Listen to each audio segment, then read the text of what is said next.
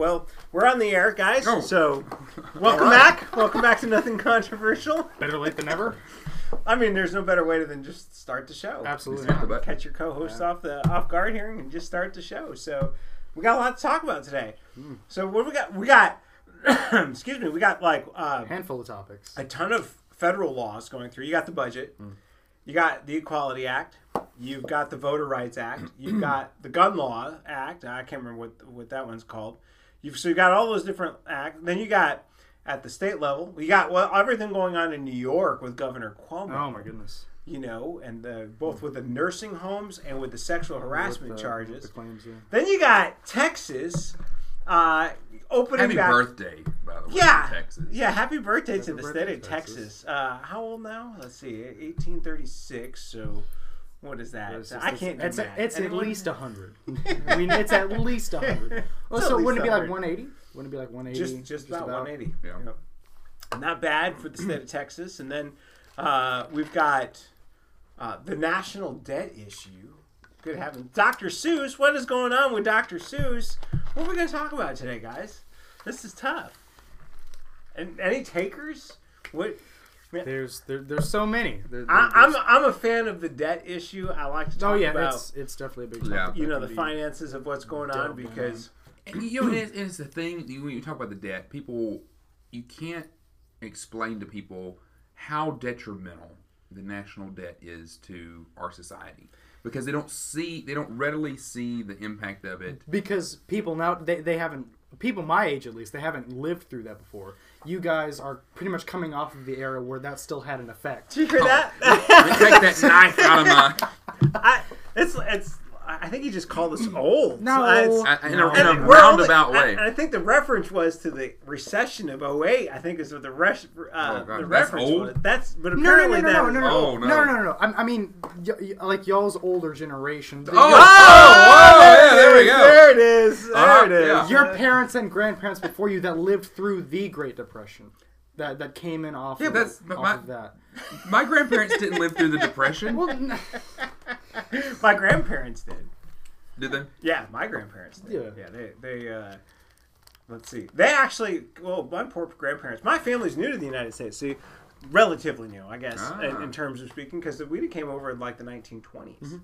So I guess it's relatively new, I guess, as far as things go. And the experience was like they lived through it. They did. They did live through it. And you guys were completely of sound mind and body in 2008 when it happened here again. That's debatable. Well, with the sound mind and body part, I was in high school. Well, but it did have an impact on your life. The recession. Yeah, yes. for sure. The recession had an impact on my generation. That hasn't happened. At least when it did happen in 2008, we weren't. Let me ask you, you've never seen $4 gas. That's what I'm saying. That's what I'm saying. People my age are now getting up to the point where we have like in high school, you get a car and it's actually affecting everything that we're doing on a day-to-day basis. Back in 2008, we didn't have to worry about that because we were too young to drive. So let's talk about this debt issue. Did you see that yesterday? For the first time, the national debt passed $28 trillion. $28 trillion. I remember when it was 14. $28 trillion. Yes, I did too. Date yourself. And I remember, of course, when Bush first went into office, you remember it was around $8 trillion. And so we're talking the year 2000. So between 2000 to 2021, so you're talking 21-year period. We've gone into debt, literally $20 trillion. Mm-hmm. We've more than doubled it. So I was reading an article just yesterday. Just about tripled it, honestly. We almost tripled it. Yeah. And I was reading this article yesterday, and they wanted to give an example, right, of how much debt this really is. Okay, so here's the comparison. If you took $100 bills, and you stack them on top of each other, $1 million would be about a little more than 3 feet tall. For $1 million in $100 bills, right? Stacked up like the size of a high chair. That's $1 million, okay? But you want $100 million, okay? So you stack that up, and you're over half a mile high, okay? I thought it was $1 billion.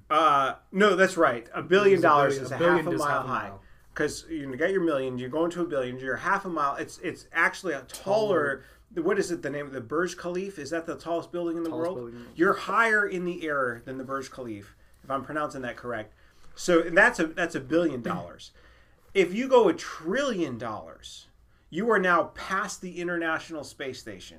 So you're out of the stratosphere. You are out of the stratosphere. You are 631 miles. I mean, you are past the space station, okay? And that's for $1 trillion. And those are in $100 bills. These are $100 bills. Now we're looking at it in terms of 28 of those, right? How much further out are you going? And so you could make it to the moon. Like, just about. Well, you're like measuring in astronomical units now. Like one AU is the distance from Earth to the sun. Yeah, you could. Which ironically people measure in CVS receipts now because. Yeah, oh my goodness, those things are crazy. I never save for my receipt at CVS. No, I do my card to get the discount, and I walk. You're they're like, to "Do you want the receipt?" And you walk out as fast as you can. They're intimidating. Like first of all, that's if you get to the point where you can actually pay because they want you to scan that little card, and you're like, "Why? For what purpose do I get points?"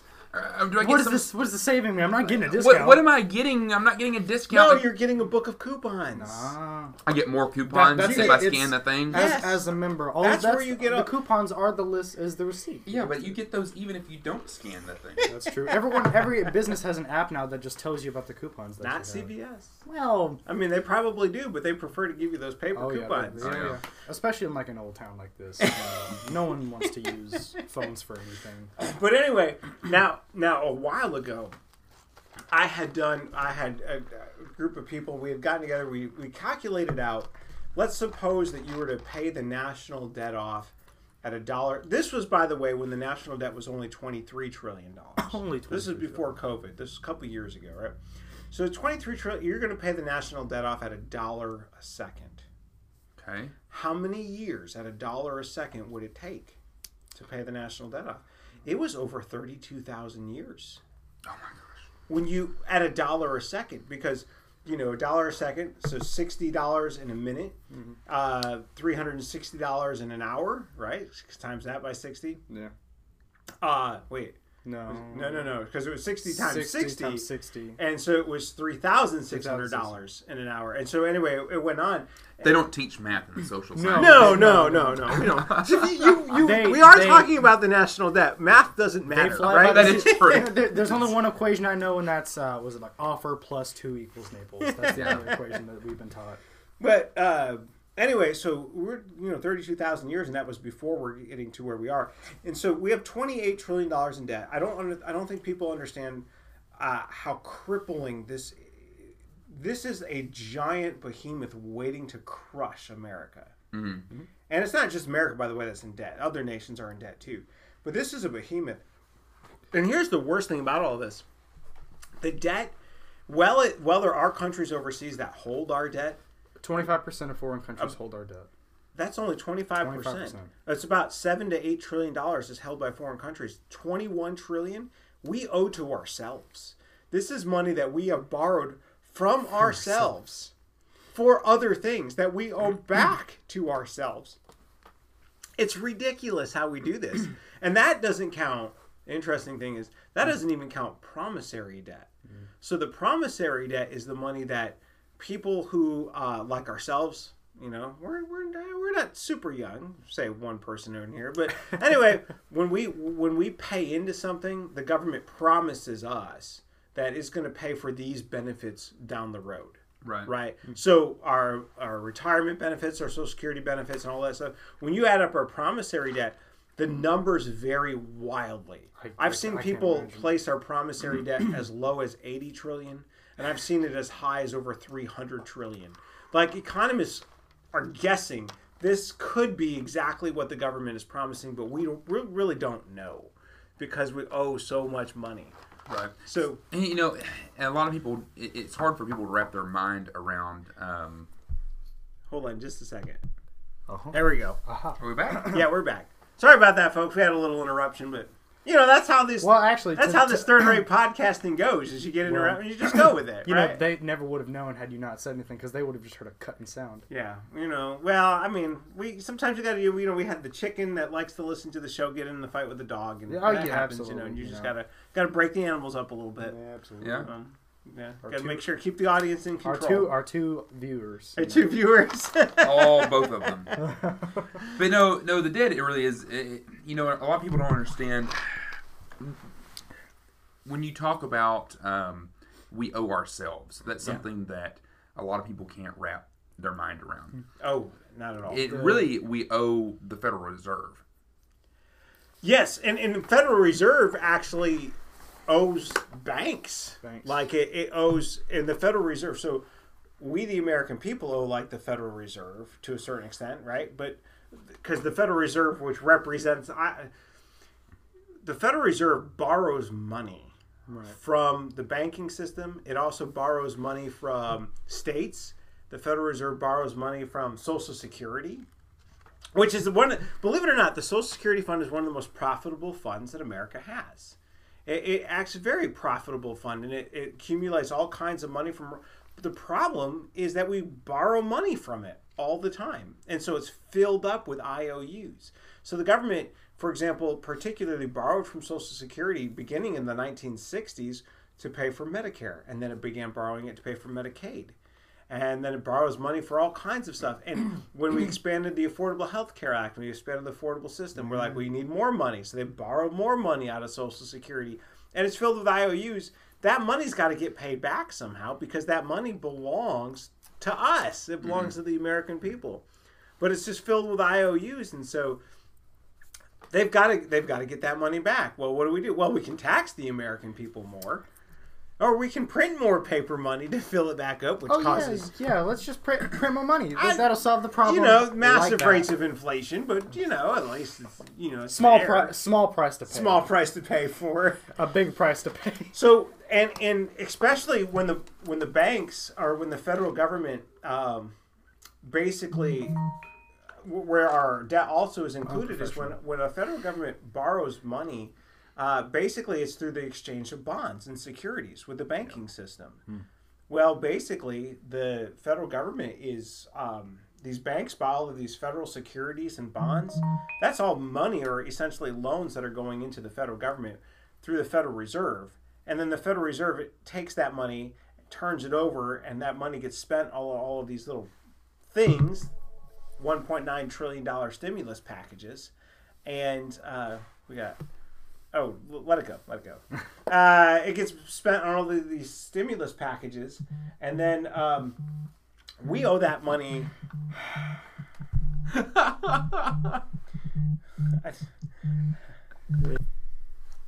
All right. So anyway, yes, with the Federal Reserve and securities, right? So we take all of this money from the Federal Reserve basically borrows all this money through the banking system. Well, that money has to get paid back. The banks need that money, and then you end up with another problem. This is kind of where it's called like you end up with this debt cycle, or the debt spiral. What ends up happening is as the banks, and not just the banks, but when bonds are being purchased by states and other places, as all of their money is going into the government, right, which is pulling in all of this funding, that means that they have less money for lending. So they can't lend money out to the American people. And it makes it harder for us to get loans, for example. So it begins to help dry up the economy. And then, of course, people then end up appealing more to the government to get more money, which means that the government either borrows more money or has to print more money to give it back to the people. So it becomes a really bad spiral. I've heard this likened to a heroin addiction. And so it's like, here the federal government, or the Fed, not the federal, the Fed and the federal government, not the same thing. For those of you that very topical don't, follow monetary policy, but when I say the Fed, I'm talking about the Federal Reserve, not the federal government. Right. So it's like a heroin addiction because the Fed injects money into the economy, right? To stimulate the economy, and the economy improves, right? All of a sudden, for a while. Yeah, it's like a short-term fix. It's a high. Yeah. Short-term. And then it starts to all come apart, and so what do they have to do again? Start withdrawing. You start to withdraw, and you have to inject more money, more currency. But eventually it's a destructive cycle, because as we inject more and more and more currency, you're taking more and more. You're inflating the currency. The currency's not worth anything. Yes. The money in your pocket's not because worth at that point it's the same with any addiction. You need more and more and more to actually feel something. Well, that's why it's likened to an addiction. Yeah. Because the other point that I wanted to make with that, the money is a hidden tax. And it's a hidden tax because you can go put the money in the bank. You can go put the money under your couch. You can keep the money in your wallet. You can put it in a jar. It doesn't matter. If the money loses its value, there's nothing you can do to keep it from losing the value. I mean, it's going to lose its value no matter what, unless you buy something that's non-depreciable. Right. The currency itself is depreciating. And it always will be. Yeah. And it will be until it's based on something that doesn't depreciate. So your money, in other words, is always losing value. Yeah. And so it is a tax. The same with any car you buy. As soon as you drive off the lot. The value immediately drops. And that's exactly what we're in. It's not a matter of if, it's a matter of when. So it becomes it's a hidden problem. And here's the thing too about these the stimulus. So we throw out these stimulus packages, especially when we look back at what happened in 2008, and we put that massive, what was that, the TARP bill, the TARP Act. We put these massive bills in place, and we spend all kinds of money. And when we do that, when the economy is trying to self-correct itself, there's been bad practices or whatever, or the money isn't there or whatever, you have to let the economy correct itself, right? That's what free markets do, is they will correct themselves. The market will go down, but it'll come back up. What we do is we forestall the correction. Mm-hmm. So we lead more and more. We continue to inject more and more, so we get into an ever... When the correction finally does occur, and it will occur, it's massive. It's going to be bigger than the initial correction would have been. So we end up with this massive downfall. I mean, if we're not careful, we are setting ourselves up for a Great Depression. Like, recession is one thing. We're looking at a Great Depression within the next couple of years. It could very well occur in the next couple of years. And we do ourselves no favors. We do ourselves no justice by continuing to forestall what is pretty much inevitably going to come. And I hate to say it that way, but I don't know. I don't think it's a matter of if we're going to end up with something big. I think it's a matter of when. Absolutely. You can't, under this crushing debt, this absolutely crushing debt, you're not going to avoid it. It's going to come down on you. And we're just, as we heap piles and piles and piles of money on this stuff, here's the interesting thing about the COVID relief stuff. The COVID relief was caused, we shut our own economy down to the point where we caused our own problems. Instead of making, I understand that some of the adjustments that we made were reasonable adjustments, but instead of just making consistently reasonable, we shut everything down. So we killed it. And now in consequence, we had to bail ourselves out of that from our own decision. From our own decisions. Yeah. We tried to take an animal that has a life of its own, the economy, as if to say that we can control every aspect of it and just kill all of this stuff and thinking that there wouldn't be any consequences to it. So now all of these states are struggling, and thus we're passing more and more COVID reliefs. And the states are, they're like, well, we got to start opening back up, which we do have to start opening back up. But how well we're going to come out of this remains to be seen, even with these massive relief bills in place. I don't know. I don't know. Texas, I think, will do okay because Texas is gaining a lot of people. Right. But you're seeing states that are, New York may not ever really recover from what's going on up there. Financially, No. You wonder when states themselves who have amassed, we're talking about federal debt numbers, but states themselves have amassed billions of dollars worth of debt as well. And so I think that is another potentially big danger here. And you can't pay the debt off if your taxpayer base is left. Yeah. Yeah. No. A government can't, right? So those states are in big-time problems. Big problems. And that's another problem, by the way, with the United States as an overall whole. The taxpayer base, the income taxpayer base in America is not growing. Yes, the American population is growing. But what's really causing the American population to grow right now? Immigration. Right? That's what's... It's not because Americans are having kids. Because we're having less and less kids. And the difference, though, and I'm not trying to get into the immigration argument, but the main difference is this. When our federal government thrives off of the income tax, well, if we have a lot of illegal immigrants, they're not paying income taxes. Yes, they'll pay sales taxes and stuff, but corporations and whatever, or whoever hires them, they typically hire them under the table, right? So they're not contributing to the federal government tax base. So really, even though the American population is growing, the American tax base is actually beginning to decline. And that's very problematic. So, great argument for sales tax over property tax. Great argument. Over income Which tax. might be one of the reasons why Texas is thriving. Because we don't do an income tax. We have a sales tax. Texas thrives on sales taxes, and everyone, whether you're legal or not, everybody pays sales tax. You have to pay them when you go in. Unless unless you like steal ties for. Unless you go through the you do the 5-finger discount. I mean, if that's kind of your way of doing things, I mean that's a little bit different because you if you get caught, you might pay for it with some time. But you might do a dime or a nickel. Whatever. That's payment. Is that you got some street cred? That's my attempt to talk street. You might do a pretty penny if you get caught in the act. A penny, doing a penny. Pretty penny. But the point, the sales tax is by far the most beneficial and healthy tax for government. And of course, I think the federal government really desperately needs a balanced budget amendment if we're ever going to control federal spending. But it's one of those things I don't think it'll ever happen because I really don't think that even the Republicans and the conservatives that run on that don't actually want to have it. They don't want it either. They don't really want it. Yeah. Which and I kind of understand the argument against it, but I think you can get around the argument. But to demonstrate the point a little bit, I'll use a different issue. Okay. But it kind of many of the founders.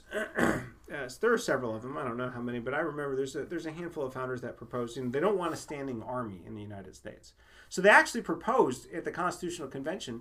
One guy proposed that we limit the size of the American Standing Army to 5,000 persons. Oh wow! And Washington made the comment in the convention. He said that's fine so long as we tell any person who invades the United States that they can have no more than 2,000 persons. And the point was immediately made. Yeah. You can't put a limitation on So I understand that the argument against the balanced budget amendment is when the government needs to spend money, it cannot have a limitation in place, even for example, maybe a national security issue. But I think you can put an exemption or you can put clauses into it. Well, that's where they came up with the debt ceiling. Yeah. But that's just a movable... It's just a movable number. Yeah. What you need is a concrete number in the Constitution that can only be moved, and here's how you really hold Congress accountable. If you're worried about national security purposes, that, for example, in time of war, you say, that's fine, the debt can, the amendment can be suspended when Congress declares war. When they declare war, and I would say maybe tie it to that war clause because... You guys know as well as I do. When was the last time Congress ever declared war? Was it Vietnam? Nope. No, they didn't. World War II, yeah. December 8th. After the Day of Infamy, December 7th. We don't ever declare war. We just fight wars that go on eternally. If you want to hold our government accountable in its foreign interventions, make it so tie the budget directly to their ability to conduct something like war overseas. Correct two problems with one... That would seriously limit, and it would make Congress more honest. I would say in its foreign interventions. I would say to kill two birds with one stone, but PETA may be listening, so I'll feed two birds with one stone. Don't feed them rice.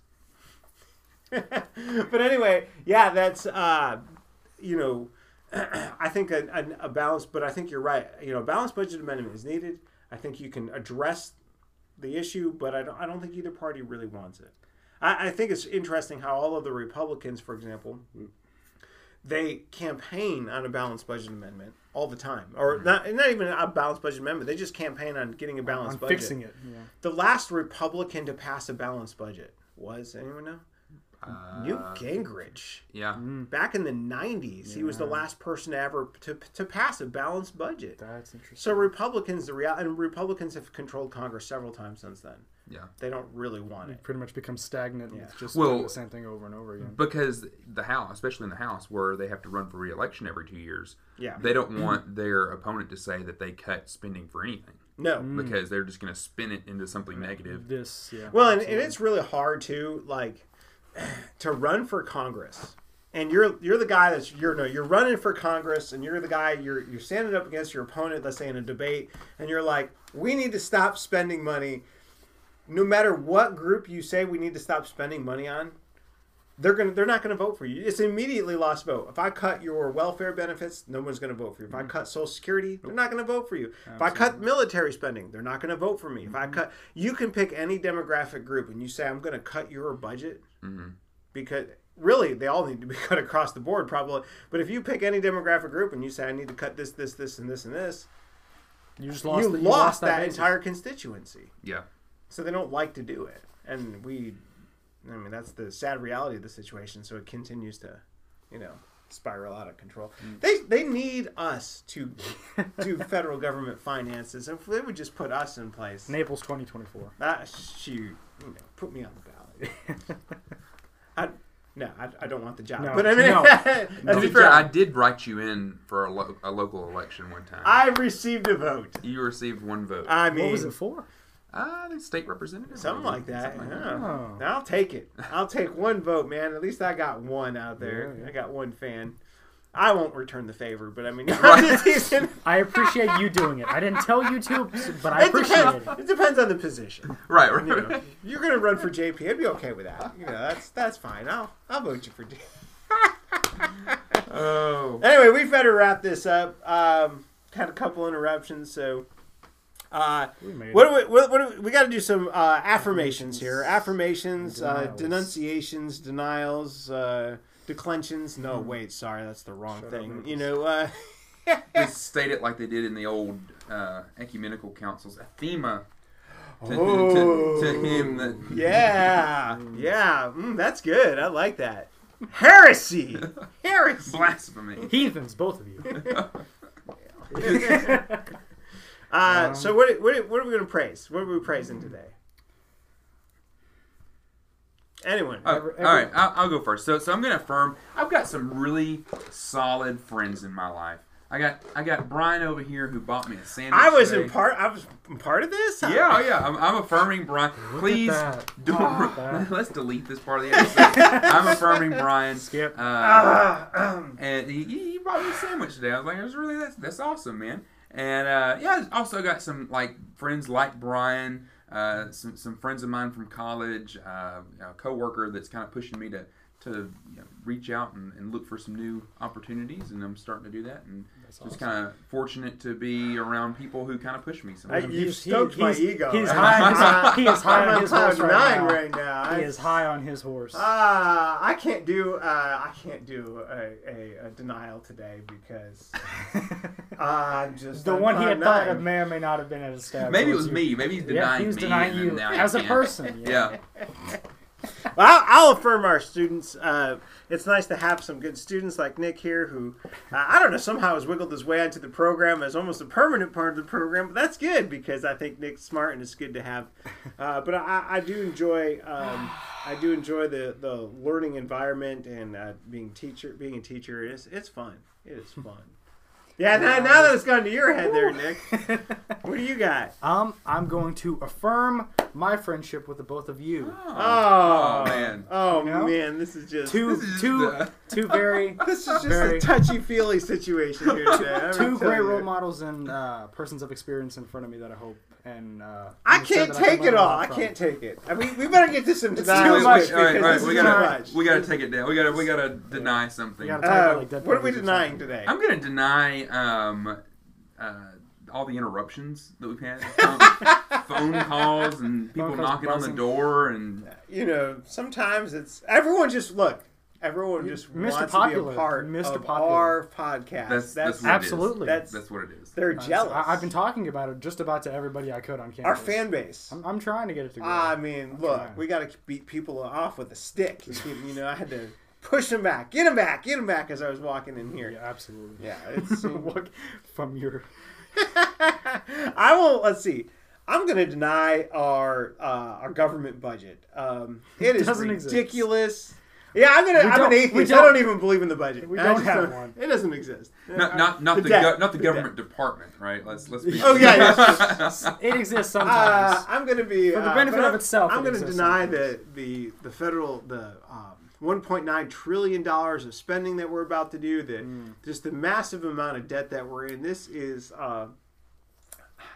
it's crippling. It is absolutely crippling. And right now, we might not be reeling from the effects of it, but it's going to happen. So I'm denying government spending.